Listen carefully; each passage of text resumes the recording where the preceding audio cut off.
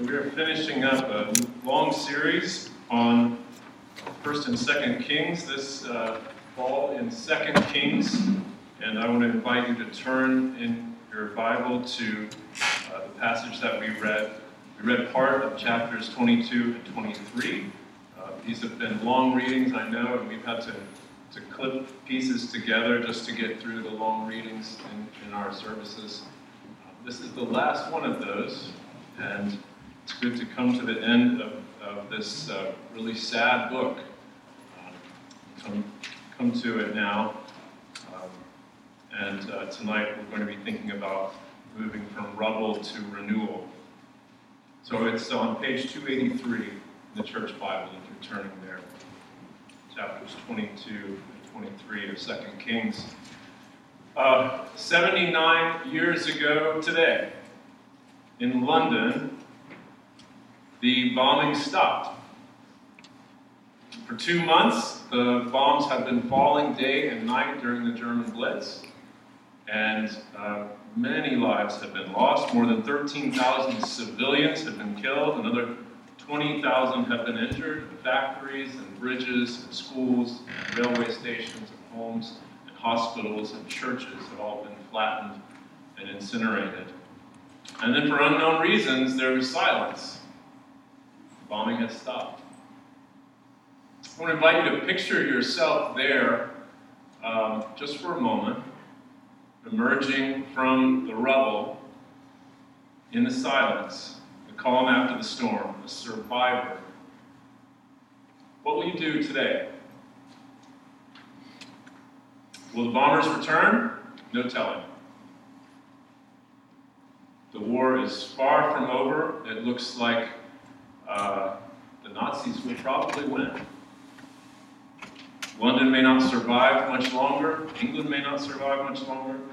Today, however, the bombing has stopped. So what will you do today? Maybe it's hard to picture yourself in the Blitz. That was a long time ago. I figure that most of us have had some kind of experience like this, one way or another. Most of us have come to a momentary breather after a long battle of one kind or another. Maybe it's just crushing workload for months and months and months, and you come to a moment where you've got a break, and you come out in the midst of the rubble and just have a look around and think, what now? What am I going to do today? Maybe it's been something more personal, maybe a relationship that's been fractured, or an illness, or a political cause, and you just come to a moment where you can pause and have a look around.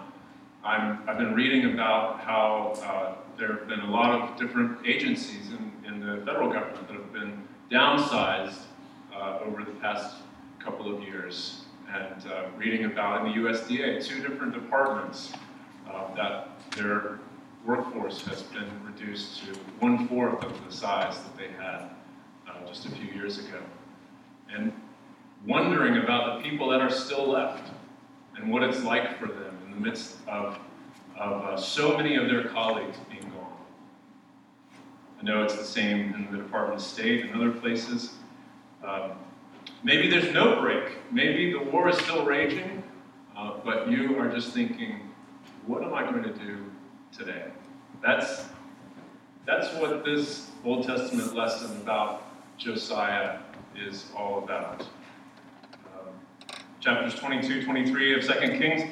By the time of today's lesson in 2nd Kings, the northern kingdom of Israel, Samaria, has already fallen to the Assyrians. What remained of David's united kingdom, the great empire of Solomon, has been carved off by different empires and reduced to the point that it is now a tiny city-state, just Jerusalem and a little bit of land around it. Imagine if the United States got carved up into bits to the point that all that is left is just D.C. and the Beltway region. That's where we are in the story of the sad story of the dissolution of Israel. And that's what 8-year-old Josiah inherited when he became king at the beginning of our reading tonight. Solomon's great empire was lying in rubble all around him, and he had to decide what to do today. And what he decided is absolutely remarkable, not only just for an 8-year-old boy, but even if he had been an old man making the decisions that he did. It was extraordinary how well he responded to the crisis. At the end of these 2 chapters, the report comes about Josiah.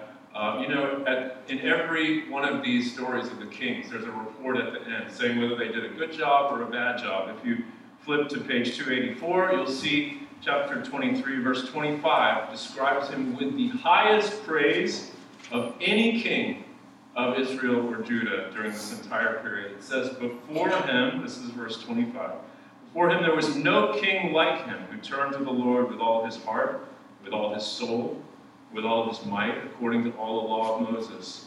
Nor did any like him arise after him.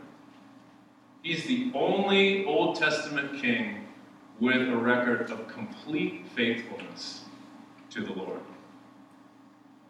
So, what was his secret? How did he know what to do? What did he do? That's what we're going to be talking about as we look at this passage. Before we go any further, let me invite you to pray with me as we dive into the text together. Lord, we give thanks to you for your word, and we give thanks to you for your Holy Spirit that you pour out upon us when we gather. We're so glad that you meet us here and that you speak to us when we gather.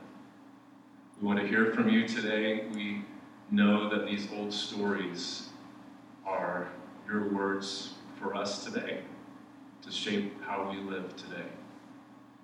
So we pray that you would guide us and shape our hearts and minds and send us out from this place, having heard from you and been directed by you. And this we pray in Jesus' name.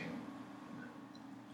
So for all of us who find ourselves standing in the midst of the rubble like Josiah, here are the 2 things on Josiah's to-do list when he got up that first morning as king. To do the right thing, to choose to do the right thing was the first thing. Choose to do the right thing, and then secondly, to put your hope in the Lord. And I want to talk about each of these. First, what we see in Josiah is a call to choose to do the right thing. If you look at chapter 22, verse 1, you see Josiah takes over as an 8-year-old boy. Josiah was 8 years old when he began to reign. And the idea of an 8-year-old king seems pretty terrible, doesn't it? I mean, you know how this is going to turn out. He is undoubtedly going to be ruled by some puppet master behind him who's calling all the shots, some malevolent manipulator in the shadows. Inevitably, he's going to be spoiled rotten because he gets to do whatever he wants, right? This is the way it's got to go. And yet, as it turns out in this story, Josiah is the best. He ends up being the very best king of all. And this is probably because of the horrific background that he comes from and how he turns to the Lord early in life. He was the grandson of Judah's most wicked king, Manasseh. We heard about Manasseh early on in this series. Manasseh means forgetfulness, and Manasseh forgot the Lord. Manasseh sacrificed at least one of his sons to demons in the fire. Fortunately, Josiah's father was not among the sons sacrificed in the fire. So Josiah's father, Ammon, became king after Manasseh died. And when that happened, Josiah was 6 years old. 2 years later, there was a coup. Ammon was killed, and Josiah finds himself king at 8 years old. All of the people who had conspired against Ammon were then killed. And so not only does Josiah inherit a kingdom at 8 years old, but he also inherits a kingdom that's been stripped of all of its adult senior leaders. So think about the good news, bad news that he hears on that first day. The good news, Josiah, is that you're king. Bad news is that your country is a tiny, tiny scrap of the empire that it used to be. And you have no leaders left. And by the way, the Babylonians are coming. They're coming. They're going to get you sooner or later. But good news, you can stay up as long as you like. Have whatever you want to eat. As much TV as you like. You're the king. There was some really good news that came in those early days as king for Josiah. Somehow the Lord preserved a witness in the palace. In the midst of all the other chaos, the Lord preserved a faithful witness there. I think of Master Cornelius in C.S. Lewis's Prince Caspian. Somebody like that. There was someone in the palace who taught Josiah about the Lord. And so we read in Chronicles about Josiah making this profession of faith in the Lord when he was just 16 years old. Something happened that made him an adult in the faith early on. And he embraced God, the God of his ancestor, King David. And from that time on, Josiah became this mighty instrument in the hands of the Lord. And he did so by consistently choosing to do the right thing over and over again. We know from Chronicles that the first dilemma that he encountered was what he should do with all of the shrines to foreign gods that were scattered on every hilltop throughout his land. On the one hand, hardly anybody was concerned about this at all. In fact, it was just common sense to most everybody that you should have shrines to all the different gods so that you wouldn't offend any of the gods. And so it just made perfect sense to have all of these. There were a few old folks in the kingdom, some old fuddy-duddies, who were a little bit concerned about this. They felt like they should only worship Yahweh, the Lord, the God of Abraham, Isaac, and Jacob. They were fundamentalists who said that God was the only God. But the cool kids just laughed at them and told them to get with the times and stop being so closed-minded and so on. So that was sort of the climate that Josiah encountered when he was 16 years old. But the thing was, for Josiah, he knew that those other gods weren't just friendly potential helps to him or to his people, because he knew that his uncle had been sacrificed to demons in the flames on one of those altars. He had seen the carnage that came from these idols. So even though he didn't have access to a Bible at all, he still had the good sense to know that if you've given your heart to the Lord, as he had, you cannot also worship idols. It's adultery. It's two-timing. It's cheating. He knew that much. He knew that sooner or later, with all these other idols, it would destroy his relationship with the Lord, and it would have the same effect on the people. It probably already had. So for Josiah, inheriting a land filled with idols wasn't a blessing at all. It was a curse. And standing in the rubble of the so-called Holy Land, he looked out and he saw that it wasn't holy. It was defiled. It was defiled with the filth of idols. He was appalled by it. So Josiah chose to do the right thing. He began to purge the kingdom of idolatry. Come what may, he was going to do it. Even if they called him fundamentalist, he was going to do it. Wherever there was a shrine to a false god, he would have his people tear it down, and then he would have them go to a nearby grave site, pull up some human bones, and scatter those bones on that site so as to defile it so that nobody would go there anymore. And he did that all across the country to get rid of all of those idols. Regardless of how unpopular it may have made him, Josiah chose to do the right thing. Most of us occupy positions of power in one way or another. You may be little, you may be a freshman, you may be new on the job, you may be lowest on the totem pole, but you likely have influence still. There are probably a lot of good reasons why you should keep your mouth shut and not say anything about the rotten stuff that's going on at work or school, in your neighborhood. You see things that are broken and need to be addressed. Probably, prudence says you should keep your mouth shut, but today, you could be like Josiah and choose to do the right thing. Choose to speak up. And I think Josiah would say it was God's call on his life to do this. I would argue it's God's call on all of our lives to choose to do the right thing. If you think about it, Josiah really wasn't any more powerful than we are. He was the king, but some kingdom, right? I mean, he was still a boy. His kingship was incredibly fragile. His kingdom was incredibly fragile. He didn't know what the future would bring. He didn't know whether he would be king for many more years or whether the Babylonians would attack tomorrow. He had seen his dad killed after just 2 years on the job, so somebody could come and do the same thing to him. He didn't know how strongly the people would react to his purging of idols. He just chose to do the right thing. He knew it was God's call on his life. And come what may, he chose to do this. I want to say, you should do this too. It's God's call on your life too. For Josiah, probably the riskiest location for the purge was right in his backyard, right next door to the palace. It was the Jerusalem temple itself. Most of us know what it's like to move from one home to another.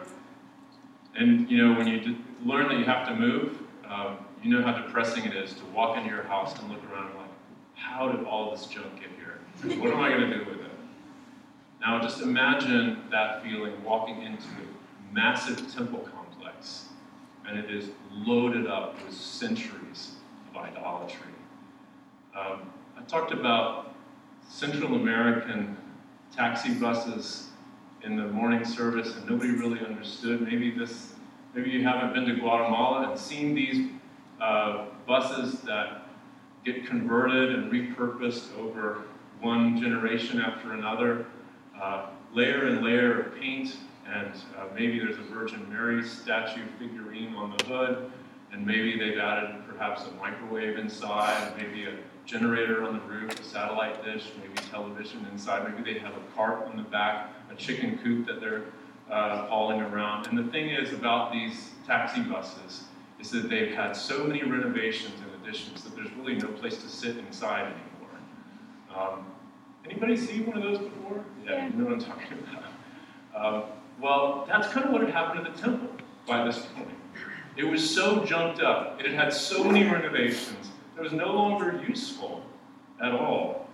By this time, the temple had been looted and renovated 6 times.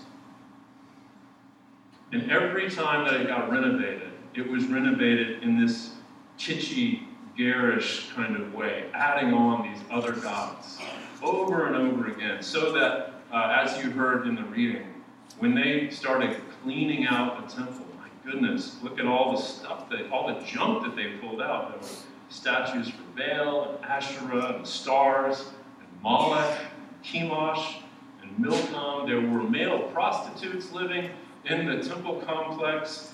There were pagan priests who had been ordained by the previous kings in Jerusalem.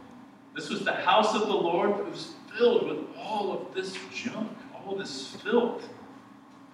Again, just walk in like, how did all this stuff get here? Yeah, years and years and years of disobedience to the Lord. French reformer John Calvin once said that our hearts are idol factories. He said, it is our nature to mass produce idols. Think about it for a moment. We sang, prone to wander, Lord, I feel it, prone to leave the God I love. We could add to that, prone to manufacture idols all the time. It's just sort of our disposition. One moment we're making a god of ambition. Another moment, we're making a god of pleasure. Another moment, we're making a god of good looks. Another moment, a god of popularity, and so on. These are just coming off the assembly line, and they're falling into a great storage unit of our hearts that fills up week by month by year throughout our lives. And we stockpile them, and then at some point, when we need the Lord, we find it's kind of hard to feel Him. It's kind of hard to get that close sense of touch with the Lord. And why? Well, because our hearts are jumped up with all of this stuff that we've been making day after day for so long. We need to clean it out, just like that Central American taxi. Just gotta go back to the beginning, get all the junk out, and use it for carting people around. Our hearts need a cleanse. Josiah saw all of this stuff in the temple, and he chose to do the right thing. He had it all carried out and burned up in the fire. It takes only a minute to summarize all that he did, but it took, in fact, 6 years of hard work to cleanse the country, and especially the temple, of all of this idolatrous junk. Deep cleanse like this is always hard work, whether you're doing it in your garage or whether you're doing it in your heart. But even though it was hard, and people probably hated him for it, Josiah was doing the right thing. Day after day, for 6 years, he chose to do the right thing. And after 6 years of hard work, the kingdom and the temple had been cleansed of these false gods. So again, I'm saying to you, choose to do the right thing. It's God's call in your life. So that's the first thing to see here in Josiah's recipe for success. The second thing I want to point out to you, though, is equally important, or perhaps more important, and that is to put your hope in the Lord. It's the second part of his to-do list. And it's important because doing the right thing can only take us so far. We can't fix all of our problems.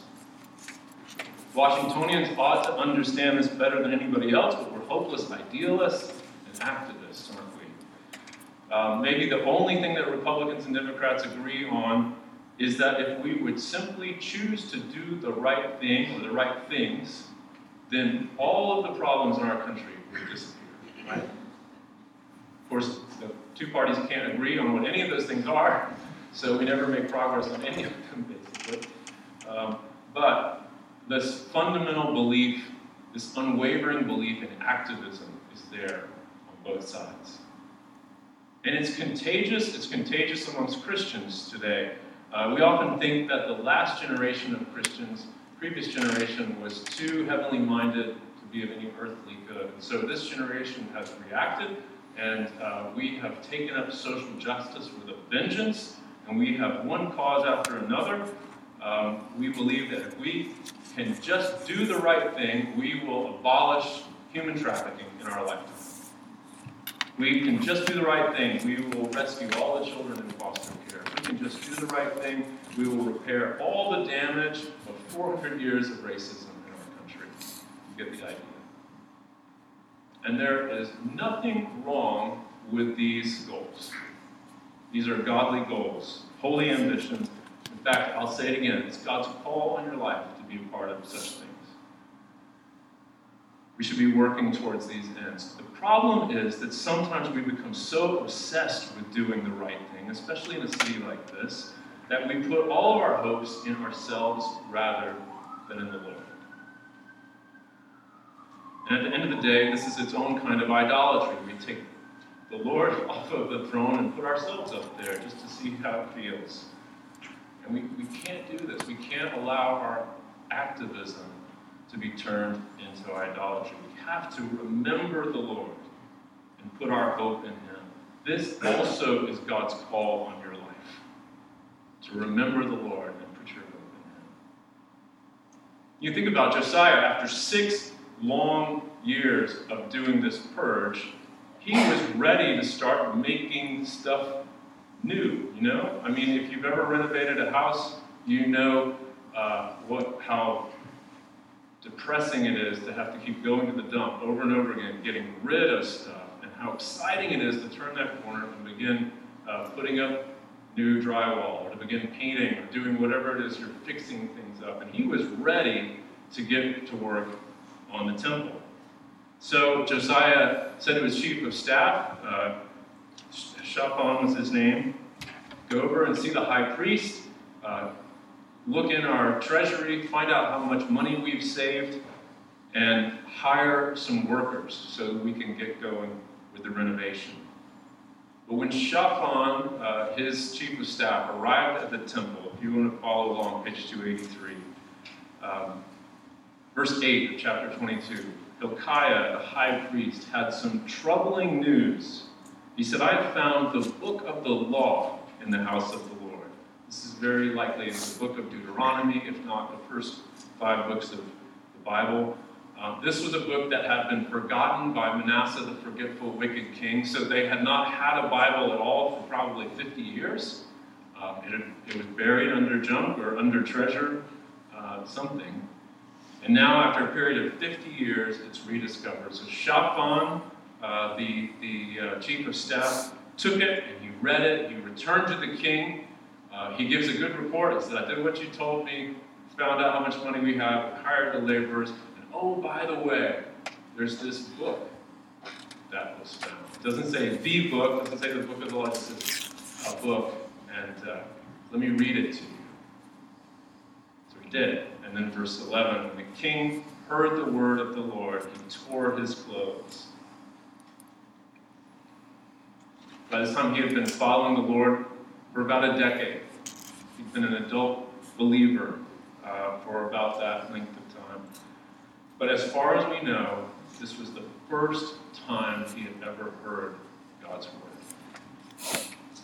Part of what he would have heard from Deuteronomy chapter 17 were the requirements for a king. Things like reading God's word every day required of a king.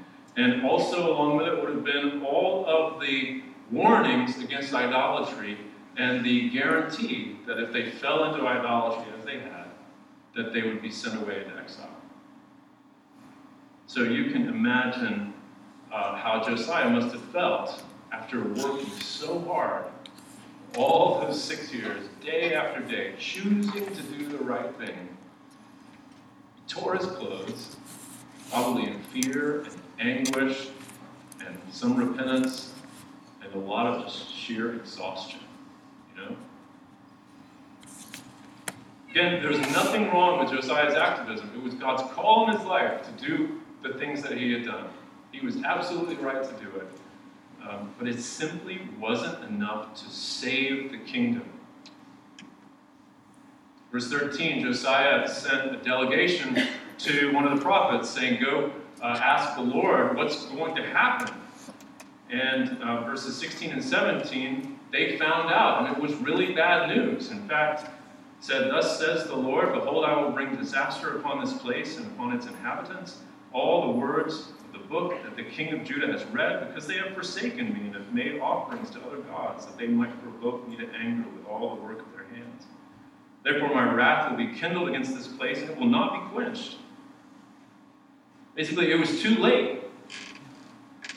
Actions have consequences, and the wickedness of Judah over centuries had piled up to the point that there was no return, no fixing it, no repair. The only way to resolve it, the just way to resolve it, would be for them to go into exile. So what do you think about all of Josiah's hard work at this point? Do you think it was a waste? Think he shouldn't have done it? Had he been a fool to work so hard? Of course not. No. He really, truly did the right thing for 6 years. It really was God's call on his life. And the Lord was genuinely pleased. If you see, there's also a bit that the prophet has for Josiah in verses 18 through 20. Hear this special message for Josiah. But to the king of Judah, who sent you to inquire with the Lord, thus shall you say to him, thus says the Lord, the God of Israel, regarding the words that you have heard, because your heart was penitent, and you humbled yourself before the Lord, When you heard how I spoke against this place and against its inhabitants, that they should become a desolation and a curse, and you've torn your clothes and wept before me, I also have heard you, declares the Lord.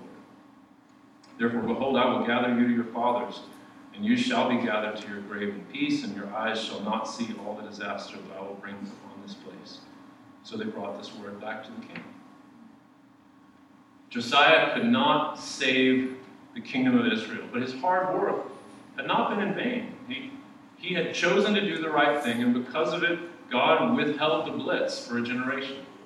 And this was a gift. This was a gift to Josiah and his family. It was also a gift to all the people living in that time. Probably many of them were spared. Many perhaps returned to the Lord during this time. But in a way, all of this was a gift for Josiah, if you think about it. Because it was important for him, as he grew in the faith, to know, as good as his activism was, that he wasn't the Savior. It's a super important lesson for all of us, especially living here, especially with the demands on our lives oftentimes to do great things. Someone greater than Josiah was going to have to save the kingdom. Josiah's name means the Lord heals, and he needed to learn that, didn't he? He needed to learn that the Lord, Yahweh, God of Abraham, Isaac, and Jacob, he was the only one who could heal what was broken in that place. In the fullness of time, that's precisely what he did, right? That's what happened at Christmas and Easter when Jesus, God incarnate and heir to the throne of David, came into our broken world, into the rubble. He started turning over the tables in the temple, cleaning house there. He started driving out demons, started teaching God's word in a powerful way. He calmed the storms. He raised the dead. Jesus then went to the cross and he conquered death and sin. These are things that Josiah just couldn't do. As powerful as he was, as good as he was, he couldn't do it. And ultimately, Josiah needed Jesus to come and do these things. He couldn't save. Only Jesus saves. So here's the point, and I've got to say it again. It is wonderful what you've been doing. Working for Little Lights, or for DC 127, or for IJM, or World Bank, or Congress, or whoever you've been working for, doing the good things you've been doing. It is wonderful. Keep doing it. It's God's call in your life. Keep seeking the common good. Don't grow weary in doing well. But also remember this. The people that you're helping, what they need most is more than what you can give them. Do everything you can, not only to help them with what you've got, but also to point them to the Savior. We have a friend in Rwanda, Bishop John Ruchihana, who hasn't visited us for a while, but he's come and spoken here a number of times. He used to always say this when he would visit. He would point out this quote that's wrongly attributed to St. Francis of Assisi, which is, preach the gospel at all times, use words when necessary. St. Francis never said that.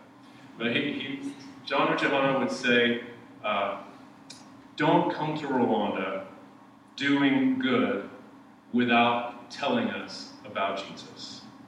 Because we might wrongly suppose that you people are our saviors, when you cannot possibly do all of that for us. Do good and tell us that Jesus sent you, so that we can remember that it is Jesus who saves. It's a good word. It's a word we need to hear. So, again, this was Josiah's to-do list. I'm commending it for all of us to consider. First of all, choose today to do the right thing. And then secondly, put your hope in the Lord. And then wash, rinse, and repeat, day after day. That's the recipe that worked for Josiah. I'm telling you, it's the recipe that will work for us as well. Choose to do the right thing and put your hope in the Lord. Both together are God's call on our lives. If we had the time, we could keep going with Josiah. We could discover how this pattern continued in his story. He would choose to do the right thing, and then he would also turn to the Lord. There is this covenant renewal ceremony that happens. We heard that, and it's wonderful. And then he gets busy doing some more renovations and more purging. And then at the end of the story, they reinstitute Passover for the first time in a long, long time. Passover is a great reminder that we can't save ourselves. We need the Lord to come and rescue us. And this is what Josiah continued to do all the way to the end. And then we hear this great report about him at the end, that he was the best king of all. Nobody else kept the word of the Lord quite like him. And with this, we come to the end of this series in 2 Kings, a series that we've entitled Jesus and the End of Israel. Josiah was the best king of all. He's even better than King David. And as we heard, he really kept the word of the Lord better than anyone else. Think of all the great things that he did, purging his kingdom of idolatry. He returned the word of God to its place in the kingdom. He repaired the temple. He reinstated the Passover, all of these things. But all of that, again, was not enough to save the kingdom. So only a few years after Josiah, the Babylonians came and they carted everybody off. And this is just what God had warned would happen. The grass withers, the flowers fall, but the word of the Lord stands forever. Just as God's justice was certain with the Babylonian exile, so also is God's promise of salvation. Because God so loved the world, he sent his Son, that whoever believes in him should not perish, but have eternal life. And at the end of 2 Kings, in the end of the kingdom of Israel, a weary world sings, O come, Emmanuel. Jesus is the end of Israel and the salvation for the whole world. I want to say that today we stand in the rubble one way or another. This has been a good series for us, I think. It ends up here. And we, I think, can emulate Josiah. I think it's our call in this day and age to do the right thing today. God will bless our efforts. We can also put our hope in the Lord, remembering that he's the Savior. He's the one who gave his life so that the whole world may be saved. Let's turn to him now in prayer.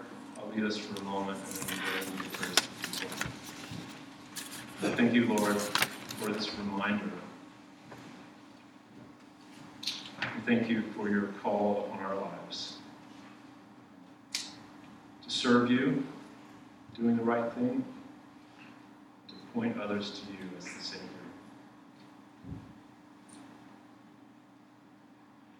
We have hope because of Jesus, because of his triumph over sin and death, because of his resurrection. We know that our good work is not in vain. And we know that you are at work in the world, making all things new. Thank you, Lord. Thank you for this holy call.